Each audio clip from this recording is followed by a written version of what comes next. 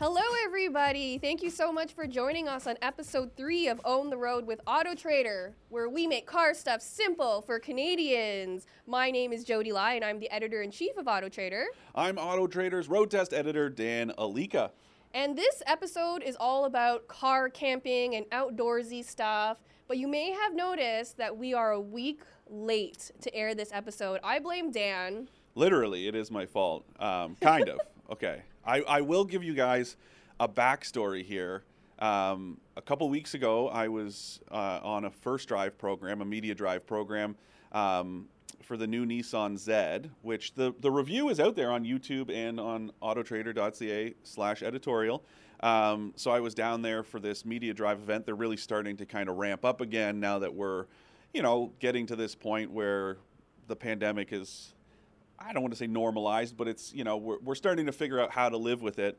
And I was down in Las Vegas for this program, and I got COVID. Boom. And that meant I was stuck down there for 10 days. And it's so ironic to me because Dan is like one of the most careful people I know in regards to like COVID and stuff. And so it's really crazy to me that you ended up getting it. It was not fun. And, realistically, I obviously knew the risk. You knew it as well. It was part of the risk, but it's like, hey, the industry is pivoting back to the way it was when we were doing these first drive events. And so it was, in the back of my mind, and I was still, wearing my mask and everything like that. And I woke up on the third day and wasn't feeling well, and I took a test, and that was it. So first of all, I say this as, sort of a cautionary tale. I know the whole thing is, making car stuff simple for Canadians, but we could also make travel simple for Canadians, because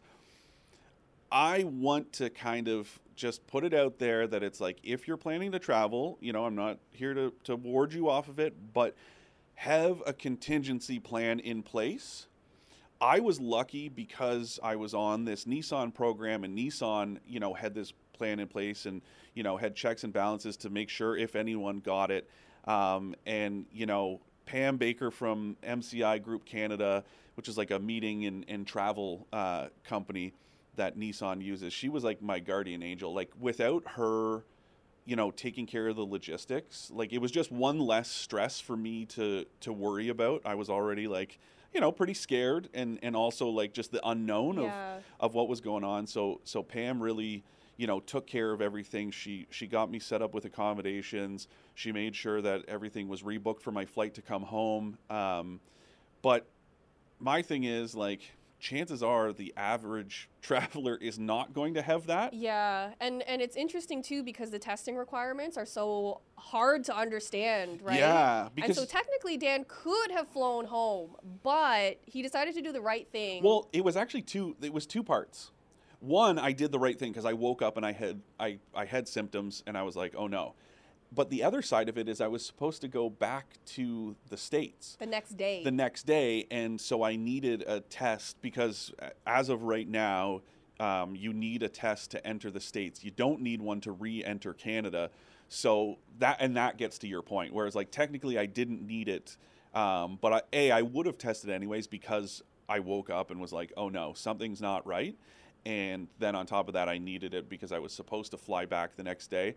So, I think morally it felt good. I didn't get on a plane, and spread it around because back when I was on the Chevy Silverado ZR2 program, there was this lady in the security line behind me that very obviously had something wrong with her that seemed an awful lot like COVID, to the point that people around her were like, ma'am, ew, this is not appropriate. And finally security came and took her out of the line, and we're like, you can't do it. But because the responsibility falls on all of us. I think the right thing to do is to make sure that you test, and if you're not feeling well, take the test. But like I said, just make sure, now that it's getting into the summertime and you might be thinking about traveling down to the States, just know that you could be shacked up for 10 days without any Yeah. chance to so come just home. to have a plan in Yeah. case things go wrong, Yeah. some extra money budgeted aside for hotels and food, and like maybe pack some extra like underwear because Dan ran out of underwear. I did. I had no socks and stuff. I had to like get some because when I go on these trips, they're usually only a few days, and so I live out of a carry-on because it's easy and it's nimble, and right away I was like, man, I'm in trouble now. Yeah, so just a cautionary tale to have a plan B, That's all plan it is. ahead. Yeah. It's never fun to get sick, but it's still very much a reality that it could happen. And like Dan Yeah. called me in the morning, and he sounded fine, but he was like, "Oh, I tested positive." He called me back literally like an hour or two later, and you sounded wrecked. Oh, like, it was bad. It escalated real quick. Yeah, so that was the crazy thing for me too, was like the speed at which it progressed, where it was like I was fine the night before, and then the next morning, woke up, my alarm went off at 6, and it was like boom, and then whatever at like 9 o'clock when I talked to you the second time, it was like, oh, Jody, Yeah, Jody, I think I gotta stay really here. sick here. So. But yeah, I'm glad you're back, Dan. Thank you. I'm happy to be back. He's tested negative, so we can be in the same room Yeah, together. it's been a couple weeks. Yeah, but speaking of the pandemic, because it is still very much a real thing that is happening, this like huge phenomenon happened where it really forced a lot of Canadians to like reconnect with the outdoors. Yeah. Any outdoor activity, camping, like ATVing, kayaking, really exploded over the last 2 years because of those travel restrictions. We weren't Yeah. able to go anywhere, so we really got into the idea of exploring. Well, we, not you. Okay, so full disclosure, this episode is on car camping and outdoorsy stuff. I don't like the outdoors at all. Like, I've been camping twice, and I hated both times. It's fair. I also this was honestly a happy coincidence. I did not plan this, but the shoes I'm wearing, I know you guys listening on your favorite podcast provider can't see them, but those of you watching this on YouTube, you can see these are RV themed Nike SBs. Really? Yeah, and I put them on this morning not thinking, hey, we're Wow. doing this whole camping thing, but they're like modeled after like 70s or 80s like Winnebagos. Okay, I could kind of see that. Yeah. So anyways, that's just a happy coincidence. That's hilarious. Yeah. But also the timing kind of works because the long weekend is coming, Yeah. which is the unofficial start to Canadian Yeah. camping season. Yeah. Technically, it's like a lot of places, provincial sites usually open like in early May, but yeah, really this is like the unofficial start because the weather's just nice enough where, you're probably going to be okay. So this is why I hate camping so much. The last time I went camping, it was over the May long weekend, and it snowed. Yeah, it And can so be I was pretty like, I'm miserable. done. I'm not doing this again. Yeah, when I used to live in northern Alberta, it was like that. That's what everybody told me when I lived there. I'm like, this weather's pretty ruthless, and they're like, we make it to, May long weekend without snow, that's it, we're done for the year. I'm like, okay, cool. And it didn't snow the May long weekend, and I was like, perfect. And then the June 1st that year, I was at work, and I walked out of the newsroom, and it was snowing, and it stayed all weekend, and I was like, guys, this is not That's fair. depressing Yeah. as heck. But good camping out there. Beautiful out there. Man, it is lovely. So yeah, we're going to be talking a lot about outdoors thingies. Dan's going to take the lead on this because I just called it outdoor thingies because I know yeah. nothing about this. Yeah. But yeah, we have a guest later on to Yeah. tell us all about overlanding and what it is and how it's different from car camping. Dan does camping a lot, so he's going to have a lot of really great tips for you. And again, if you like our podcast or webcast, please subscribe. And Yeah. if you enjoyed it, rate it. Rate it, leave a comment. I'm Yep. sure you can do that. Let us know what you like. You can also email us at expert@trader.ca. That's correct. Dan Yeah. never remembers our literally, email. it's the same as like, my email address just being like my first name and last name @Trader. But then every time I go to say it on the podcast, I'm always like, am I about to mess it up? Yep. So, but and you usually do, but at least this time he I got got it. it. It's Okay. expert at trader.ca if you have any questions. We also have a lot of Ask an Expert questions to address in this episode. We got a Yeah. lot of great submissions. But yeah, let's get right into it. So Totally. car camping. Yep. Dan goes car camping a lot. Yeah. Maybe you can share with our audience the basics of car camping, kind of the pros and cons. Yeah, well, I define it as literally like camping in or with your car, right? I mean, there's the idea that car camping is just using your car to get to a campsite, but I refer to it more as like, are you, sleeping? Are you integrating your car into your plans? Right. If so, that's what I classify as Instead car of camping. like parking somewhere and like hiking Or to just your like even if it's campsite? at a campsite and you park the car and then you set up your tent and everything. But if you're actually camping, out of your car, that's what I refer to as car camping, which I've been doing for years. And not like my friend Kyle, who literally just like, folds the driver's seat back and like passes out. That's where he sleeps? Yeah, he's weird. There's no tent? No, he brings a tent. He brings a sleeping bag. He like, is all ready to be this big like outdoorsman. And then he's like, well, I'm going to go, sit in the car and turn the air conditioning on. And then you look over like an hour later and he's snoring in the driver's seat. Yeah. I've messed with him. He slept in there once and I took his spare key. And then while he was sleeping, I kept hitting the panic button. And the alarm kept going off. And then the next morning, we were all like, Kyle, what was going on? And he's like, I kept rolling over on my keys. And then while he was like telling us, I hit it again. And he was like, and then he figured out. And then the really funny thing is, well, I guess not that funny for him, is that he, got mad and took the spare key from me. And then accidentally locked both keys in the car. So on the Sunday when we went to leave, he couldn't get into his brand new car. Oh it was my literally God. 2 months old. And he had to break into it by like, he bent the door frame so that we could get a stick in. This is all your fault. No, it's his fault. He shouldn't have slept in the car. This is what car camping done right and not the wrong way, not the Kyle way. Okay? Wow. Yeah. A lot to unpack there, I know. There's a lot going on in that story. Yeah. I guess one of the lessons we can learn here is if you bring a spare key, don't put them both in the same spot. Yes. He put them like in the trunk. One was in like his jacket pocket and one of them was the one that he took from me all grumpy and he like threw it into the trunk and then closed it. And that was like, 2 days before the fateful, realization that he was locked out. But if you car camp properly, i.e. using a tent that, you fix to the back of like your wagon or your hatchback, you wouldn't have to worry about locking yourself out. But what you do have to worry about is potentially draining your battery. Ask me how I know. How do you know this, Dan? So I was camping with my girlfriend and we had the tent set up on the back. But the problem is I usually advocate just disconnect your battery. Okay, if you're camping, if it's more than just one night, even if it's just one night, but especially if it's an older battery, just disconnect it because the dome light, every time you open the door, it triggers, the ECU because it thinks you're about to start the vehicle, right? So it starts to wake up all the computers. Is there a safe, easy way to do it for people who don't know? To disconnect the battery? Yeah.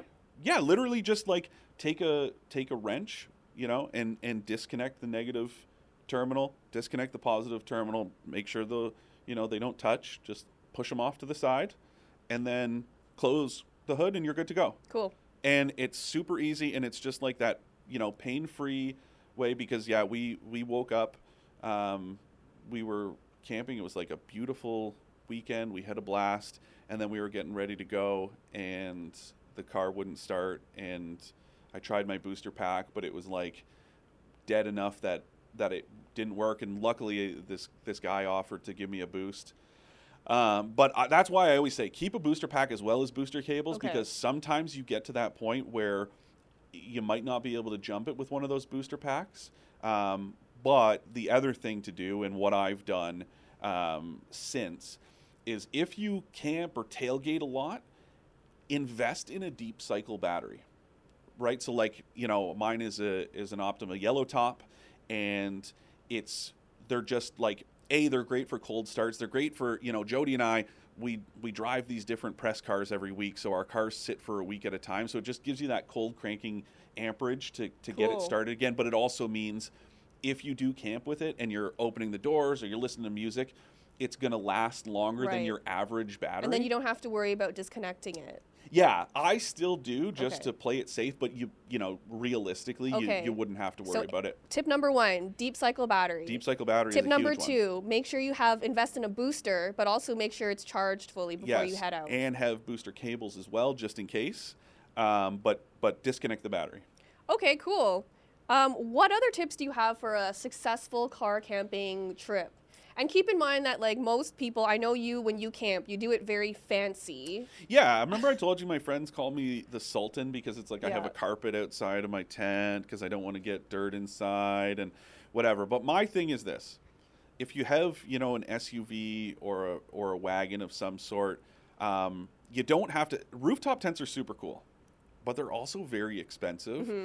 There is a company called Napier, and they have these different types of tents that one of them is like this awning style tent that basically just extends off of your open tailgate so that you can sleep in the back of it and, you know, climb out, and it's got a fly and everything like that. And I've had one for years, and it's an amazing, and it's super cheap. I think it's like maybe $130 brand new. Cool. And then there are bigger ones, and Napier also makes one that kind of incorporates a standard tent, like a 6-person tent, but then it also zips to connect with the back of your vehicle. Cool. So that you can use both. So let's say, you know, whatever, like the couple, you know, mom and dad can sleep on the ground and the kids can sleep in the back of the car so Okay. that they can still kind of interact, and they're off the ground. Okay. And there's also tents that you can get that go into the beds of trucks. So there's lots of cool options that are more affordable, especially if it's your first foray into camping. You don't want to sleep on the ground, which I'm, you know. Can I ask a question? Because I don't absolutely. know. Yeah. What is the benefit of sleeping in your car versus on the ground? Comfort mainly. So you Just don't have being- like sticks and stuff? Well, just like the ground is hard no matter what. Yeah. You know, air mattresses kind of suck. And I'm, again, that bougie side of me. Like, I have a cot, like an oversized cot so when I'm not sleeping in my car, I have inside of my tent so that I'm elevated off the ground, and it's a little more, Wow. and I'm like 6'3", so I bought this like massive one, and my tent is also big enough for me to stand up inside of. Cool. Which is handy. It's always, the experience is what you make of it, and also how, you know, kind of prepared you are. If you go out with like a tiny tent and a thin sleeping bag and not enough food and not enough beer, you're probably going to have a somewhat miserable experience. Okay. So how do you deal with bears when you're car camping? And is it different from regular camping? No, that is something that I've said before, and I did write this story that you can go on autotrader.ca/editorial, and I did like I think it was 5 tips to go camping with your car. So if you search, you know, car camping on AutoTrader, you'll find this story. That is a problem because usually when you go camping, it's like set up your tent, keep the food in the car overnight so that animals can't can get lock to it. it. Exactly. Well, obviously that becomes a bit of an issue if you're sleeping in the back. My solution is just get a couple smaller coolers. They'll stay colder longer because, you know, it's not this big space. And B, then you can stack them up on your front seats. And still lock the door? And that way you can sleep in the back. Right. And then, you know, the coolers are on the front seats. And that way they're out of the way. Cool. No bears are going to get to them. Also, string food up in the trees is something that people have been doing for years. Really? So they go to You've the never trees? seen people do that? Garbage don't up in the camp. tree? Like, oh yeah, true. Well, anyways, it is a strategy. Okay, cool. But yeah, the smaller coolers on the front seat is a good one if you're going to sleep in your car. And I just find it's nice, especially like, you know, someone in your shoes, right? Where it's like camping's not really your thing, whatever. It's kind of like a nice, comfortable way to do it. You can buy air mattresses that are kind of like shaped specifically to go in the back of a vehicle. Cool. Our friend Paul Reed, shout out, he used to bring, it's pretty smart, a futon mattress. Oh, and just like fold and it just up or that something? because it would kind of like work around the wheel. Yeah. This was in his golf wagon, which he sadly got rid of foolishly. Probably regrets it. Bought a Tacoma instead. With these gas prices? Yeah, Oh. that's... But anyways, Paul, silly old Paul, he puts this futon mattress in the back. That sounds cozy. Yeah, and it's nice and comfortable. I have an air mattress set up, and it's pretty good. I don't really I can sleep in my golf wagon by myself. With my girlfriend, it's not so good. When I had my Outback, more than enough room for two. So I always thought one of the benefits of car camping is that you can use your car as a power source. So like you can plug stuff into it. But again, you got to be mindful of the battery. Right? That's my only thing is like I'm of the mind that it's like I don't run it unless I have to, and I'd rather get set up and just kind of leave it. So I'll bring a couple little like battery packs because I'll use my phone to listen to music. This would be a good time to plug that Ford F-150 gas hybrid and Lightning electric with the onboard inverter. Yeah. Which a lot of vehicles have inverters now, and it is handy. But this is like one of the most powerful ones available. Oh, it's like you can run a fridge off it if you wanted to. Yeah, you can run your trailer off of it. Like if you were, so let's say you're camping and you've got the hybrid. I think that one I think is like a 7.2 kilowatt inverter. The F-150 Lightning, which is the all-electric one that's just coming to market, that one has like a 9.7, don't quote me on the numbers, but I think it's 9.7 kilowatt inverter. And that means if you're driving to a campground and if you've got your trailer hooked up to the back, you can plug it in directly to like the NEMA locking connector in the back and keep your fridge running so you can have your food and your beer loaded up in the fridge. That's a big theme of camping for me is beer. Yeah. So you can keep it all loaded up. But then last year, you thought it was kind of fun. My buddies and I, when we went camping, we hooked a projector up and watched movies over the bay where we camped. It was like, I'm going to go out on a limb. I would call it a magical experience. It does sound pretty magical. It was pretty nice. See, that sounds really fun. Even though I don't like camping, that experience to me sounds like, I could do that. Yeah, it was cool. But this actually really leads really well into our next topic, which is like features that drivers should look for if they're kind of an outdoorsy driver. So we're not saying like if you're an off-roader, but if you are looking for a daily driver and you happen to do things that are really outdoorsy, like camping, maybe you kayak or mountain bike or something like that, there's certain features that will really help during those experiences. And one of them is those onboard generators. Totally. Another thing you should look for is like body cladding, plastic body cladding around the wheels. For multiple reasons, right? It's like A, let's say you're on a narrow trail, but B, the big one for me is if you want to bring your bikes or your kayak or whatever, you can lean it against the car and you're not going to worry about damaging the paint. It's very nice. And, back in the day, like the Honda Element, that's actually what the cladding was designed for. And it is a very handy feature because, if you're taking a bike off the roof and you're by yourself and there's not like a tree around for you to lean it against, it'd be nice to just kind of like drop it down. You can place it down in that way that you can kind of reposition and not like be like, what am I supposed to do with this thing? Yeah, so plastic body cladding is great. And one cool thing, because of this whole like this like drive towards outdoorsiness that happened during the pandemic, is that a lot of automakers started offering very outdoorsy themed cars right from the factory. Yeah. So you can get something like a Toyota RAV4 TRD Pro or Trail. like It's Trail. The Trail. It's like the RAV4 Trail TRD.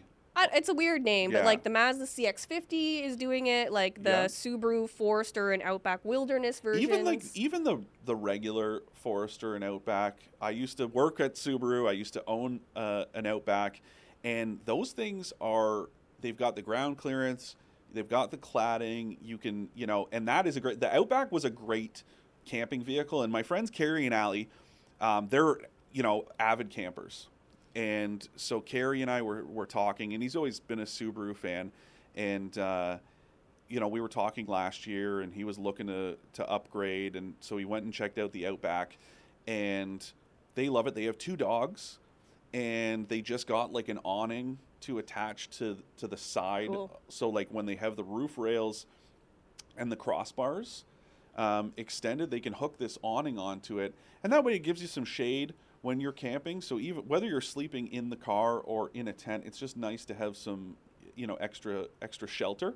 Yeah, that's fantastic. And they're like, they're slowly building that thing up. But the cool thing is it's still their daily driver. It's still like, they went to see our friend Eddie out east, drove from Ontario, and it was like comfortable and perfect. So it's not like this big rugged off-roader, but it can get them places that the average vehicle just can't go.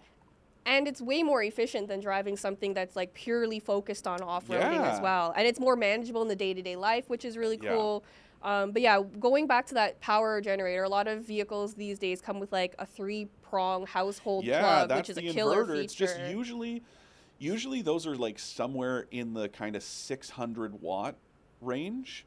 So to give you an idea, like the smallest inverter that you can get with the gas-powered F-150 is 2,700 watts. It's 2.7 kilowatts. So it's like quite a bit more. And the interesting thing that even I didn't know, something, I learned camping, was I had that truck. So I was like, well, rather than, wasting time in the morning, like boiling water on the fire or whatever for coffee, I'll just bring an electric kettle. And just plug it right in. Plug it into the truck. Yeah. That thing took so much, and I didn't really think about it. Those heater coils in the kettles, it was like, I think it was something like, don't quote me on it, but I think it was like 1,800 watts it was drawing. So it was almost at peak capacity of that gas-powered. For a kettle. That's interesting. I was thinking it would be useful for like an air compressor, like for your bike tires or something or that. your air mattress or whatever. It is nice to have, and it is a very common feature, like SUVs, minivans. It's more common. And electric cars nowadays are having that, they call it vehicle to load.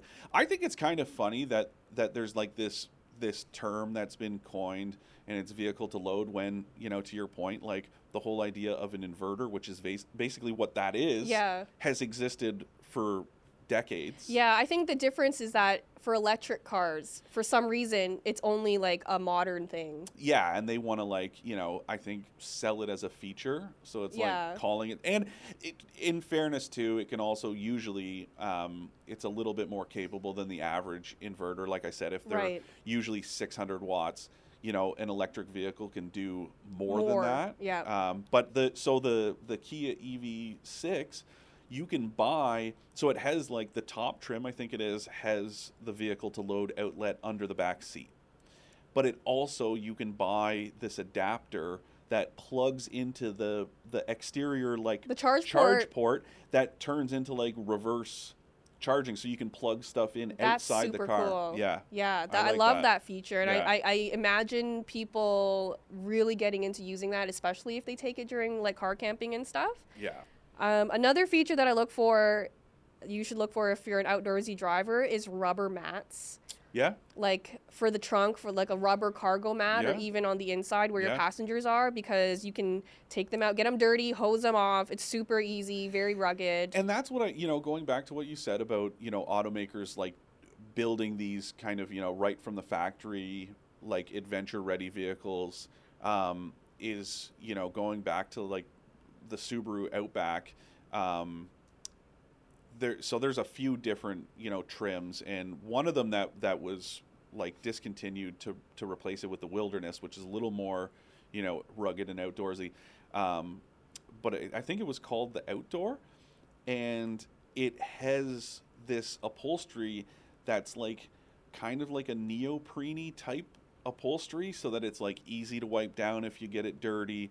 And I really like that level of thoughtfulness. That's really nice. Leather's good for that too. If you're, again, like if you're kind of an outdoorsy person and you think you're going to track dirt and stuff in, it's much easier to clean leather than it is cloth. Yeah, that makes a ton of sense. Yeah. Roof racks is another big one, or roof rails will be huge if you're an outdoorsy driver, because it makes it easier for you to put stuff on top, like a cargo box, or if you wanted one of those rooftop tents. Yeah, and really that's something that you gotta, you've got to look for the right, equipment for the job. So if you want to do a rooftop tent, make sure the vehicle that you're shopping for has the static load capacity to handle that kind of weight, right? Because you got to think the equipment and people, that's going to add, like, if you have two people sleeping on a rooftop tent, you're looking at a few £100 with all the stuff.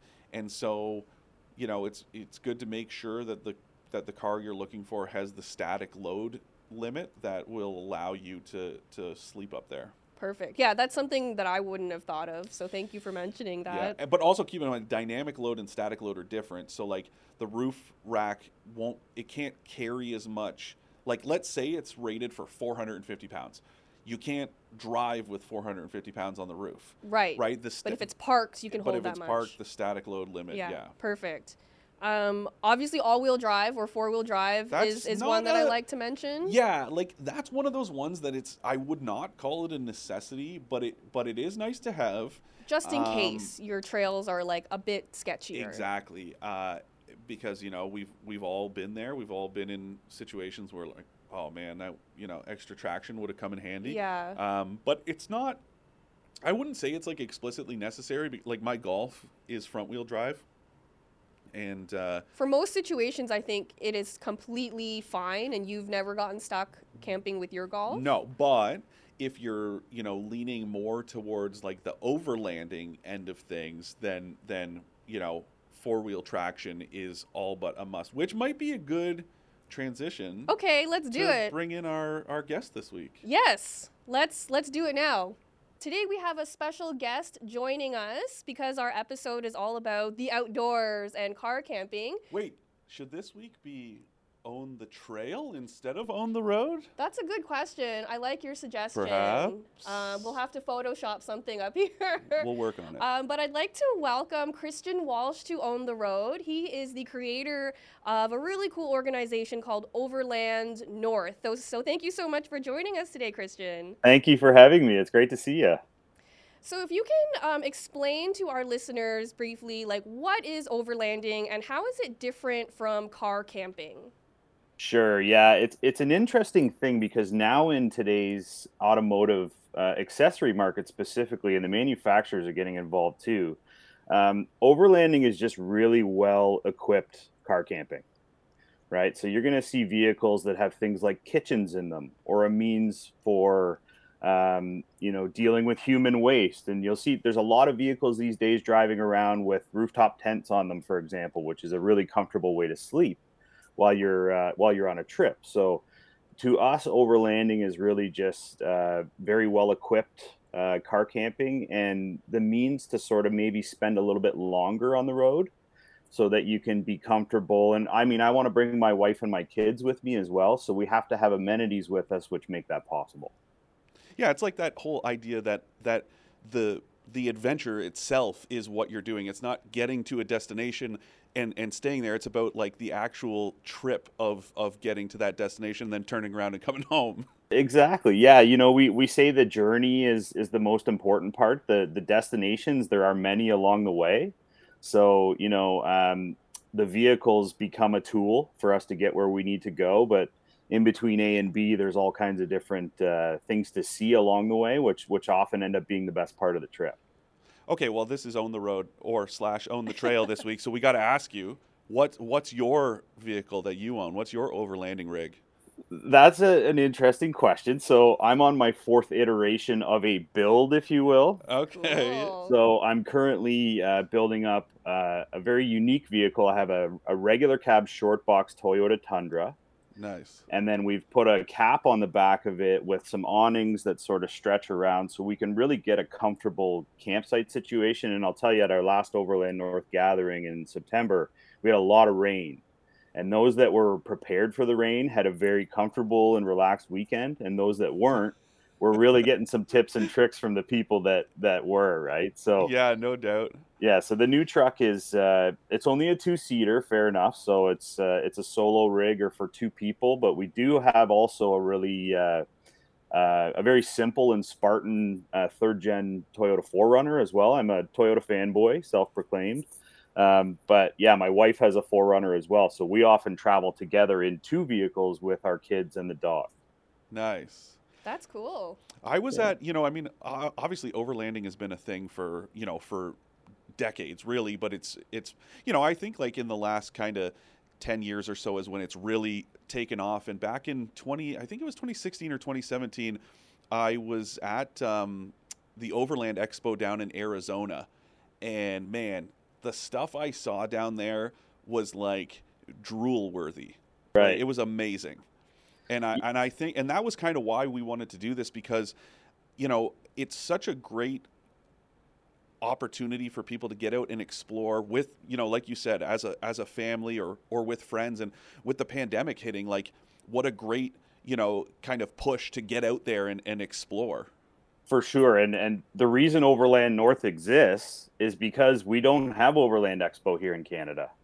So back in January of 2020, I dreamed up this idea of doing something where we could get the community together and meet some like-minded people, and, you know, get some ideas from this guy about how he built out his vehicle, and it just didn't exist. So we started a Facebook group, and then, of course, March of 2020 came along, which changed everything drastically. Totally, But yeah. we were pretty stalwart. We had our first event in September of 2020 outdoors. So it was a very safe and well thought out gathering of people. And the first year we had, you know, 50 amazing rigs show up with all the people that accompanied that. And then last year it doubled in size. And now this June coming up, between the 3rd and the 5th, we're going to, again, probably double the number of vehicles that are on site. So there's lots of ways to see how other people have done this thing. And now we have lifelong friends from these gatherings as well. Totally. Why don't you go ahead and plug the Facebook page and the site for people if they want to check it out? Sure, yeah. So we're Overland North, spelled NTH.ca is the website. A really active and engaged group of people on the Facebook group, Overland North. And then, of course, the Instagram handle is at Overland North as well, which will link you to the page too. So, you know, there's over 1,500 members now on the Overland North Facebook group, which is awesome because, for example, the other day, someone was looking for an item that they couldn't find, and within 10 minutes, 8 people had directed them to maybe a local supplier or had a used part or whatever the thing is. So that's really cool. I think that like community aspect of Overland North is really cool. So I first became aware of Overland North when I was test driving a Ford Bronco. It was the 2-door, and it gets a lot of attention. It was bright yellow. But I went to the grocery store with it, which is not what it's meant to do, but I did it. And someone from Overland North had put a sticker with a little note on the back saying, like, cool rig, let's get in touch. And I thought that was such a nice gesture, a really welcoming gesture for someone who knows nothing or very little about overlanding. And then I became aware of your group, and I was learning a lot of really interesting things. And I learned that a lot of people have some misconceptions about overlanding. So maybe you could talk to us about like what are some of those misconceptions that you would just love to demystify? Sure, yeah. I mean, it's probably the best question there is because, I mean, we can poke holes in the myth of overlanding. You don't need a rooftop tent, and you don't need $100,000 like fully kitted Defender. We had a guy show up last year in a lowered Mazda 3, and he had just as much fun as anybody else. It's about the journey, and the camaraderie is the biggest thing for me. You know, I miss that from my days of, you know, playing rugby and all the people that we got together all the time. It's more about the people than anything. And now we're being intentional. I mean, at the gathering, for example, there's a whole program for kids. There's going to be, I would think, somewhere in the neighborhood of 50 or 60 kids camping with us for the weekend. That's awesome, man. So, you know, and it's everything from, you know, sleeping in a hammock to a ground tent to, you know, there's folks that have fully outfitted vans with solar systems and kitchens, and it's really there's no barrier to entry. You could get in a Toyota Corolla and do a lot of the stuff that we do. It's not, I know you mentioned earlier the own the trail thing. A lot of the trips we do, we don't even leave the gravel, you know, because it's really, we want to check out this waterfall or we want to check out this cool restaurant. So it's to deal with some of the misconceptions. I think it's fair to say that you don't need all the stuff. I think the best thing you can do right off the hop is just fill up the tank and go somewhere. And then from then it becomes the next thing, right? Totally. Yeah, that's super fun. And you also mentioned that you travel with your kids and your dog. Can you share some tips with us and our listeners on how to make that trip a little bit easier? For sure. Well, first thing is snacks. Snacks are Very important. Not even just for kids, for me, I need Yeah, snacks. that's the most important thing in my life in general. But you'll find, like, I think one of the best ways to make things way more comfortable is a simple 12-volt fridge that you can just plug into a 12-volt port in any car. You can have cold drinks and food with you that are accessible while you're on the road. The dog, our dog does not travel well. It's a frustration for us. So we have a comfortable spot for her in the back of my wife's 4Runner. And when we get to camp, though, it's a really simple and quick setup. I mean, a lot of the new tents, they're not really expensive, but when you get there, you can just sort of spring them open and then you're done, and then all of a sudden we're camping. Look for some firewood. And I actually wrote a song about that thing in particular. The firewood is sometimes the biggest struggle. But when it comes to the kids, I mean, modern vehicles are comfortable. The air conditioners work great. The heaters work great. It doesn't need to be super fancy, but, and in today's day and age too, we find that cell reception is usually really good in most places, unless you get too far away. So, the boys want to play Roblox or something. You know what? Just let them play them. Yeah, they're gonna look for the scenery occasionally as well, but some of those amenities do make things a little bit easier. I gotta say too, I mean, as someone who does some four-wheeling, does some camping, I think Jody and I have talked on previous episodes that, the whole point of this is, our slogan, whatever, is making car stuff simple for Canadians.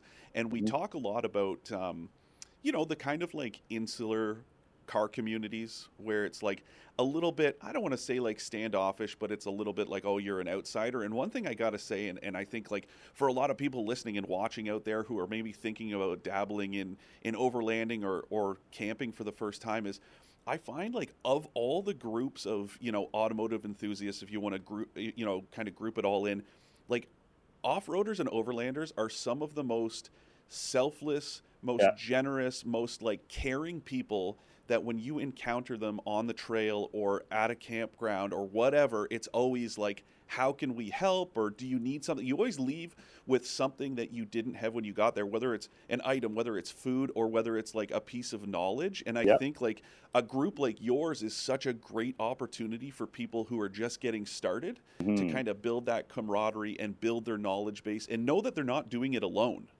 That's right. Yeah. And that's why we offer a day pass to the event. You don't have to come and camp for the whole thing. Just come check things out on a Saturday. And I'll share a quick story with you. At our fall gathering last year, there was a new Canadian. His name is Victor. He joined the trail run and he got stuck. And the Overland North community got him out of the stuck situation that he was in on the trail. And he was so kind. At the end of the gathering in September last year, he said this is the most welcome he felt since he came to Canada, because everyone was just so nice to him. Yeah. That made us feel good, because like, it doesn't matter who you are. Please come and join. We're not vehicle phobic. You can have one of these or one of those. It makes no difference. So yeah, I mean, I think you're right. The off-road and overland culture is very much inclusive and welcoming to everyone. Totally, man. It's so great. And I think that helps a lot, right? Because like I look at, going to the racetrack for the first time, it can be very intimidating, and it often feels like you might be afraid to ask a question or you don't want to do something stupid. Those same fears exist out on the trail, and they should, for good reason, because it can get dangerous, right? You shouldn't go out alone, but it's nice to be part of a community, even if you're not actually traveling with those specific people. It's like, no person left behind. If you encounter someone on the trail, you guys are going to do whatever you can to get them pointed in the right direction, get them unstuck, whatever it takes. Yeah. And I think that's so great. And like I said, especially as the pandemic has kind of pushed people to get out and explore, their backyards, it's nice to know that you guys are like those, those kind of ambassadors for overlanding and for the trail and for, Canada and Canadians. For sure. Ambassador is the best word. And this is why we do a recovery clinic during the gathering. So you can learn how to use a tow strap or a winch.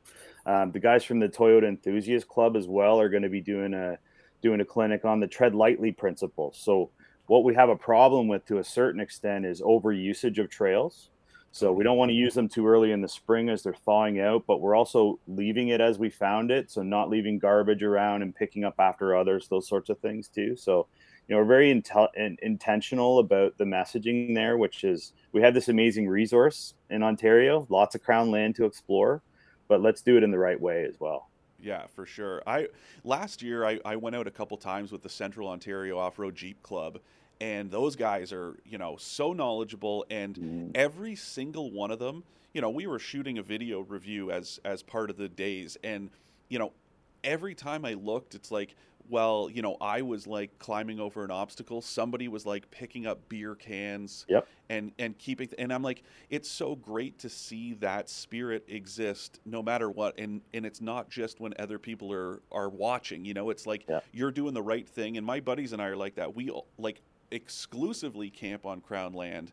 And every time we show up, it's like, hey, somebody's been here before, and I get it, bush parties and whatever, but it's like, well, I'm not going to leave that garbage there because A, it ruins it for the next person, and especially if it's their first experience, and B, it's a quick way, for the M&R or whoever in the local municipality that you're in to say, this is shut down. We're not going to let people camp here anymore.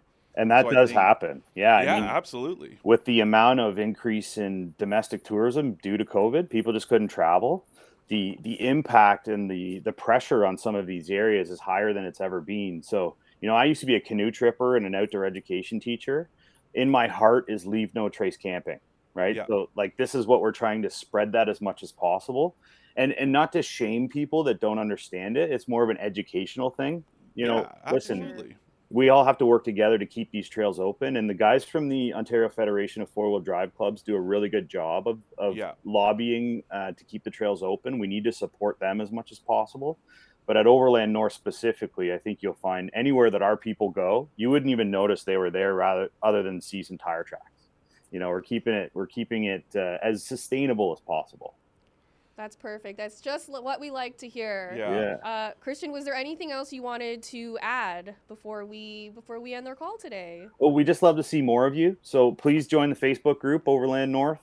We'd love to see you at the gathering coming up on June 3rd through 5th at Albion Hills Conservation Area, which is a beautiful place to host an event like that. And then we do have an event coming up in September as well that's more of a rally style event. So we'll be doing much more driving and less camping, which could be fun. So we'd love to see you guys at one of the gatherings. Totally, man. All right. Well, thanks so much for joining us today, Christian. We really appreciate your time. My pleasure. Thanks for your time, folks. Thanks. Have a Cheers. good one. Bye-bye. So yeah, overlanding sounds really fun. I didn't know a lot of those things. Super cool. And really, I do think it's great, people like Christian and Overland North, like just those resources you're going to find if this is something that you're interested in. They are like the most welcoming, easygoing, helpful people. I don't know what it is about, that lifestyle, but it's just like it brings out the nicest qualities in people. Yeah. So I especially like what he said about like taking care of the environment. Yeah, that's a huge but also one. enjoying it at the same time. So if you're thinking about doing it, they're a good resource, and just in general, getting out into the outdoors, you're going to encounter a lot of people that are like-minded, and it's really great. Yeah, even me, I know nothing about it. He answered all of my questions without judgment or anything. Yeah. So, and that's the kind of vibe that overlanders and off-roaders are all about. Always. It's funny, like when the Central Ontario Off-Road Jeep Club guys that I went four-wheeling with last summer with the Rubicon 4xe and the Bronco, they always joke about it, right? Because it's like they're a Jeep club, but it's like they don't turn away any off-roader. Doesn't matter if they're in a Toyota, a Ford, whatever. It's like they're going to offer a helping hand, and especially because like people often think that they can do this stuff alone. And I even see people that are just like underprepared, right? So it's like when you're four-wheeling, one of the biggest, mistakes I see out there is people don't air down their tires. Okay. And that is like something that it's such a difference maker because, it widens your footprint literally. But it also means when you're going over rocks or whatever, that the tire can kind of like articulate around the obstacle. Right. And I see a lot. My buddy sent a video to the group chat the other day. It was a brand new Ford Bronco, and this guy was going up this obstacle and didn't air down his tires and you could watch, and he kind of like went nose up in the air, and then his tires like bounced off the rocks because they were fully inflated, and he flipped backwards and rode off this Bronco. And it was brand new. Brand new. Oh my God. And that's one of those, I'm not saying, you know, I guarantee you that if he aired down that he could have avoided that. I mean, the angle and whatever, yeah. But that's be scary. Such a difference maker, and I see it quite often, is that people just, you know, don't air down, and it is such a crucial element of off-roading. So we should make this another episode. A full Let's do a off-roading? full episode on the Done. basics of off-roading, because Done. I learned a lot Yeah. last year because I went off-roading a couple times. Didn't you have a little I got real stuck. Like who's- really stuck. Was that on you, or did someone else get you into that I mess? blame someone else. Do you want to One name of that our someone else? contributors, Jeff Wilson, really put us in a sticky situation, but I will go over that story in a future episode so I could roast him some more about all the stuff we did wrong during that excursion. Maybe we'll have him on as a guest, and he can, you know, can go over it and sort of, you know. I would love that, so I could roast him in front of all of our people. Yes, Okay, absolutely. perfect. That actually leads us to our Ask an Expert question. So again, if you have any questions about anything, you can email us at expert@trader.ca. That's the right email address. Yes, just Take tattoo it- it on yourself so take it you'll from me. remember. And we actually got this question through our Facebook page. I don't remember who the original poster was. Okay. But he wanted to know, could you please let me know which SUV is good for camping and can sleep 3 inside, so 2 adults and 1 kid? And so I know that I don't know anything about camping. However, my advice would be, if you, depending on how often you're camping, like if you're only going once or twice a year, I would consider getting like a regular sized vehicle and then renting an RV during those camping trips. And, like, sleeping 3 in a vehicle is very tough. Yeah. Even something huge like a Suburban or even a minivan, you have to think, right? Even if it's like unless it's, you know, whatever, like an infant, a toddler, whatever, that they can just kind of fit in between, that would be a tight fit, and I wouldn't recommend it. And at that point, I would just say, hey, get a big tent. And the other thing about tenting is, like, if you're like, oh, there's 3 of us, don't get like a 4-person tent. Get a 6 or an 8. Really? Totally. And yeah, okay, I'm a big guy, but it's like the space is always a little bit idealistic, what's listed on the label. So if you want a little bit more room to stretch out, and like I said, it's like, you know, and like Christian said, tents these days are, you know, they're easy to set up. Like, I like the ones you can just go boom and they explode open. yeah, mine is it's not quite that easy, but it's pretty easy. And like I said, I can stand up inside of it, which is very impressive and very handy, because I hate that feeling of, you know, being slouched over. Yeah, or like crawling everywhere. Yeah, so, you know, it's nice to be able to have all that space, but totally, if you're, you know, there is a kind of line that you have to draw. So when I use that tent and I'm by myself and it's like early in the season or late in the season, some pretty chilly nights, you know, because it's like there's no one else. If I'm with my buddies and it's just me sleeping in that tent, it's like, you know, there's no kind of radiant heat from everyone. There's no one to cuddle up to, is what you're saying. Yeah, exactly, because Kyle's sleeping in his car, you know. Yeah, that's a great tip. So thank you. We hope that kind of answered your question in a I'm sorry it's roundabout not way. exactly what you wanted to hear, but I just really don't think there's like a 3-person. The advice that I always give is, like, don't buy a car for what you think you might do. Buy a car for what you actually do. And in those rare instances where you need to, like, camp or tow, just rent a vevehicle during those times. Are you listening, truck owners? That's another episode. Our next episode is about trucks, so we can talk about that then. So we got another question about solid-state batteries from Joseph in Toronto. Okay, what's Joseph's question? He says, I watched a video about SSD batteries, so solid-state batteries, which seem pretty cool, and I wanted to know if they've been already implemented in electric cars, or will they be, and what are the pros and cons? So, great question. Joseph sounds like a pretty thoughtful guy. Very smart guy. Yeah. This takes a bit of unpacking because there's a lot of information to go through here, so let's see if we can do this. So, like, current batteries use a liquid as a means for energy to travel through. Yeah, like a, lithium polymer, Lithium ion. yeah. And that's why when you see batteries, they're like, And all the cells, they're Yeah. like these individual cells. and they're big, right? Yeah. And so solid state batteries don't use liquid. They use like a solid material like glass or ceramic for the energy to travel through. Yeah. Some of the pros and cons right now, solid state batteries are still in a very early stage of development. Yeah. They're only being used right now in stuff like pacemakers. Yeah, it's really tiny. Like very tiny Yeah. implementations of this technology, right? Some wearable stuff have SSD batteries. And so the amount of research and development you would need to expand that to be able to run a car or even a cell phone is quite a bit off, right? But Nissan is, I think, is behind a push into the R&D side. Nissan, Toyota, I think a lot of automakers and a lot of like tech companies Yeah. are looking into solid state batteries. And so Nissan is actually hoping to implement their first solid state batteries into an electric vehicle in 2028.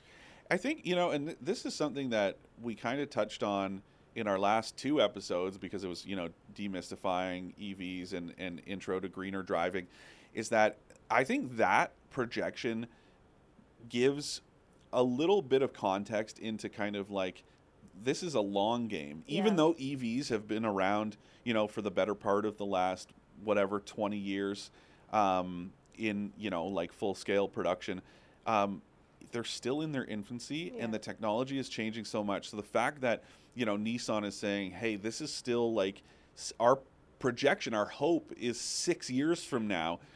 So it just shows you that it's like all the eggs have been in, like even lithium, like that's a newer technology. Yeah. So it's, we're still a ways out, but I do think the potential's there because it's the cost is what they're trying to drive down. So right? like right now, lithium ion batteries and mining and all of that stuff needed to get those materials is very expensive, which is why EVs are typically a lot more expensive than regular gas-powered cars. Some of the pros of solid-state batteries would be like, they take up less space, which is the biggest one. They're less heavy, which will mean more range because it's less weight for an EV to carry around. Higher energy density. So besides being smaller, they can hold more energy in less space. And so that's a really good one. So it's lighter. It's less sensitive to temperature changes. So right now, EVs lose a lot of range in the winter because lithium-ion batteries, they're really sensitive to high and low temperatures. Yeah, they kind of gel up, right? It's like the chemistry slows down in a lithium-ion battery in the cold weather. So it's like this would eliminate that problem. Exactly, which means more range for EVs, which is great. SSDs are also less flammable. And they would enable faster charging times, which is another one of those stumbling blocks with EVs right now, is because like now it's at least an hour. Like if you want to charge an EV, you need at least an hour on the fastest charger. So here's, that actually is something interesting. So my aunt is a quadriplegic. She's been in a wheelchair, for all of my life. Mm-hmm. And so they have an accessible van. And my aunt and my uncle, like, they're very interested in electrification, but those vans, how they work is they lower the floor. Right. Well, in the current, in an EV, that's where the batteries are. Yeah. And because they're so thick, the battery packs have to be so tall. You can't do anything to get around that right now. So maybe these solid state batteries are that avenue to these, different types of vehicles that are still so important, and maybe a little bit, it pokes a little hole or shows like a flaw in, these like government targets of like, hey, 2035, we want to sell, no new internal combustion vehicles. But it's like, well, what do people that need accessible vans like that, what are they going to do? Exactly. So I think this new technology will help enable so many more like creative packaging and designs of EVs, and it'll really open it up to be like literally more accessible to all types of different drivers, which is great. And so going back to the cost, so Nissan says that right now, most automakers are paying $132 per kilowatt hour for a vehicle battery right now, Okay. which is why they're so expensive. Yeah. With solid state batteries, they're hoping to get that cost down to $65 per kilowatt hour. So like essentially half. Yeah, you and know. once those batteries become mainstream and like we figure out the manufacturing, that will bring down the cost of Yeah. EVs dramatically. That's always the thing, right? I get the sticker shock, but they're expensive to make, and that's just the reality of it. And we get a lot of weird comments about that, right? And it's like, what do you like? That gas-powered cars were like that when they first came out, and people were still, doing the horse and buggy thing while well-to-do people were able to afford cars. Yeah. That's kind of where we're at right now. We're at that like early stage of, It's going to be expensive. Yeah. Yeah. You kind of have to pay to be an early adopter, right? Like Yeah. it's like, when the new iPhone comes out, it's so much money, but you got lineups out the door for it because you want to be one of those first people. Yeah. And we know it's not accessible to everyone, but at some point it will be, Yeah. And Nissan is saying that once they figure out how to do the solid state batteries, it will bring the cost of an EV to be like a regular gas powered car, that's which would the be a key. game changer, I think. And realistically, okay, let's look at it. Gas prices being what they are today, notwithstanding, because that was a definite curveball for a lot of people, and it's going to continue to be for a while. But if that timeline, makes sense, if that ends up lining up where it's like 2028, so call it 2030 just to be safe, that's still 5 years until that mandate. So if all of a sudden you're seeing prices drop, dramatically because of solid state batteries on top of, the rest of it, right? That really is, the kind of democratization of electrification. Yeah. You're going to see it happen kind of quickly. Yeah, and I think at that point we'll see a lot more people willing to get into one because of those shorter charging times, less volatility with range when it comes to like temperature and stuff, and it takes away all of those pain points that we have currently. So like EVs 5 years from now are going to be like wildly cool. Totally. And so excited. And I hate to like be that browbeater of it, but it's like if you don't, you're sitting there still saying like, oh, it's not for me, and I'll stick with my gas power, thank you very much. Like, I hate to break it to you, but like, no, you won't. Like, there's gonna be a point. Like, you're not in charge of that beyond a certain point. So if the sales, if that target stays true, right, and 2035 is when we see no more brand new internal combustion. You'll have to buy used vehicles. You'll have to buy used, which is fine for a lot of people. But eventually, you have to think like that's a phase out, because right now, let's say like I couldn't tell you what the average age of a used vehicle in Canada, but I think like there's that 20-year window is what you normally see. People drive, if it's like a Corolla or something. Yeah, like cars, like used cars, usually in that, couple year to 20-year-old range. So that means like once you get to the 2050s, like the goal is they're gone. Yeah. Aside from like people having, their collector cars. Oh my God, 2050s. Yeah. That's insane. I don't want to think about that. Well, I'm just being realistic. No, I know it makes a lot of sense, but it's like crazy to think about that far into the future. But I think we need to think of, and that's part of this whole thing with Nissan with these solid state batteries, and it makes you think, going back to what I said, that the last 20 years of EV development has done a lot. It's led us to this point. But it's also been so minuscule with the potential that's there. Yeah. But it's like I said last time, I still think hydrogen was the answer, and the fact that it never took off is a big mistake. It's a bit of a shame. Yeah. But we actually have two questions about EVs. Whoa. So we have another question from Peter, and he asks, this is Joseph's brother. Right? Peter says, will emergency vehicle services like CAA be able to assist owners of electric vehicles with boosts? So he's saying if you run out of range, if your battery is completely depleted, what kind of options do you have? So right now, if you have a gas-powered car and you run out of gas, they'll just bring you a can, like a jerry can of gas, and you're on your way. Yeah. And then you're on your way. With electric vehicles, it's a little bit different.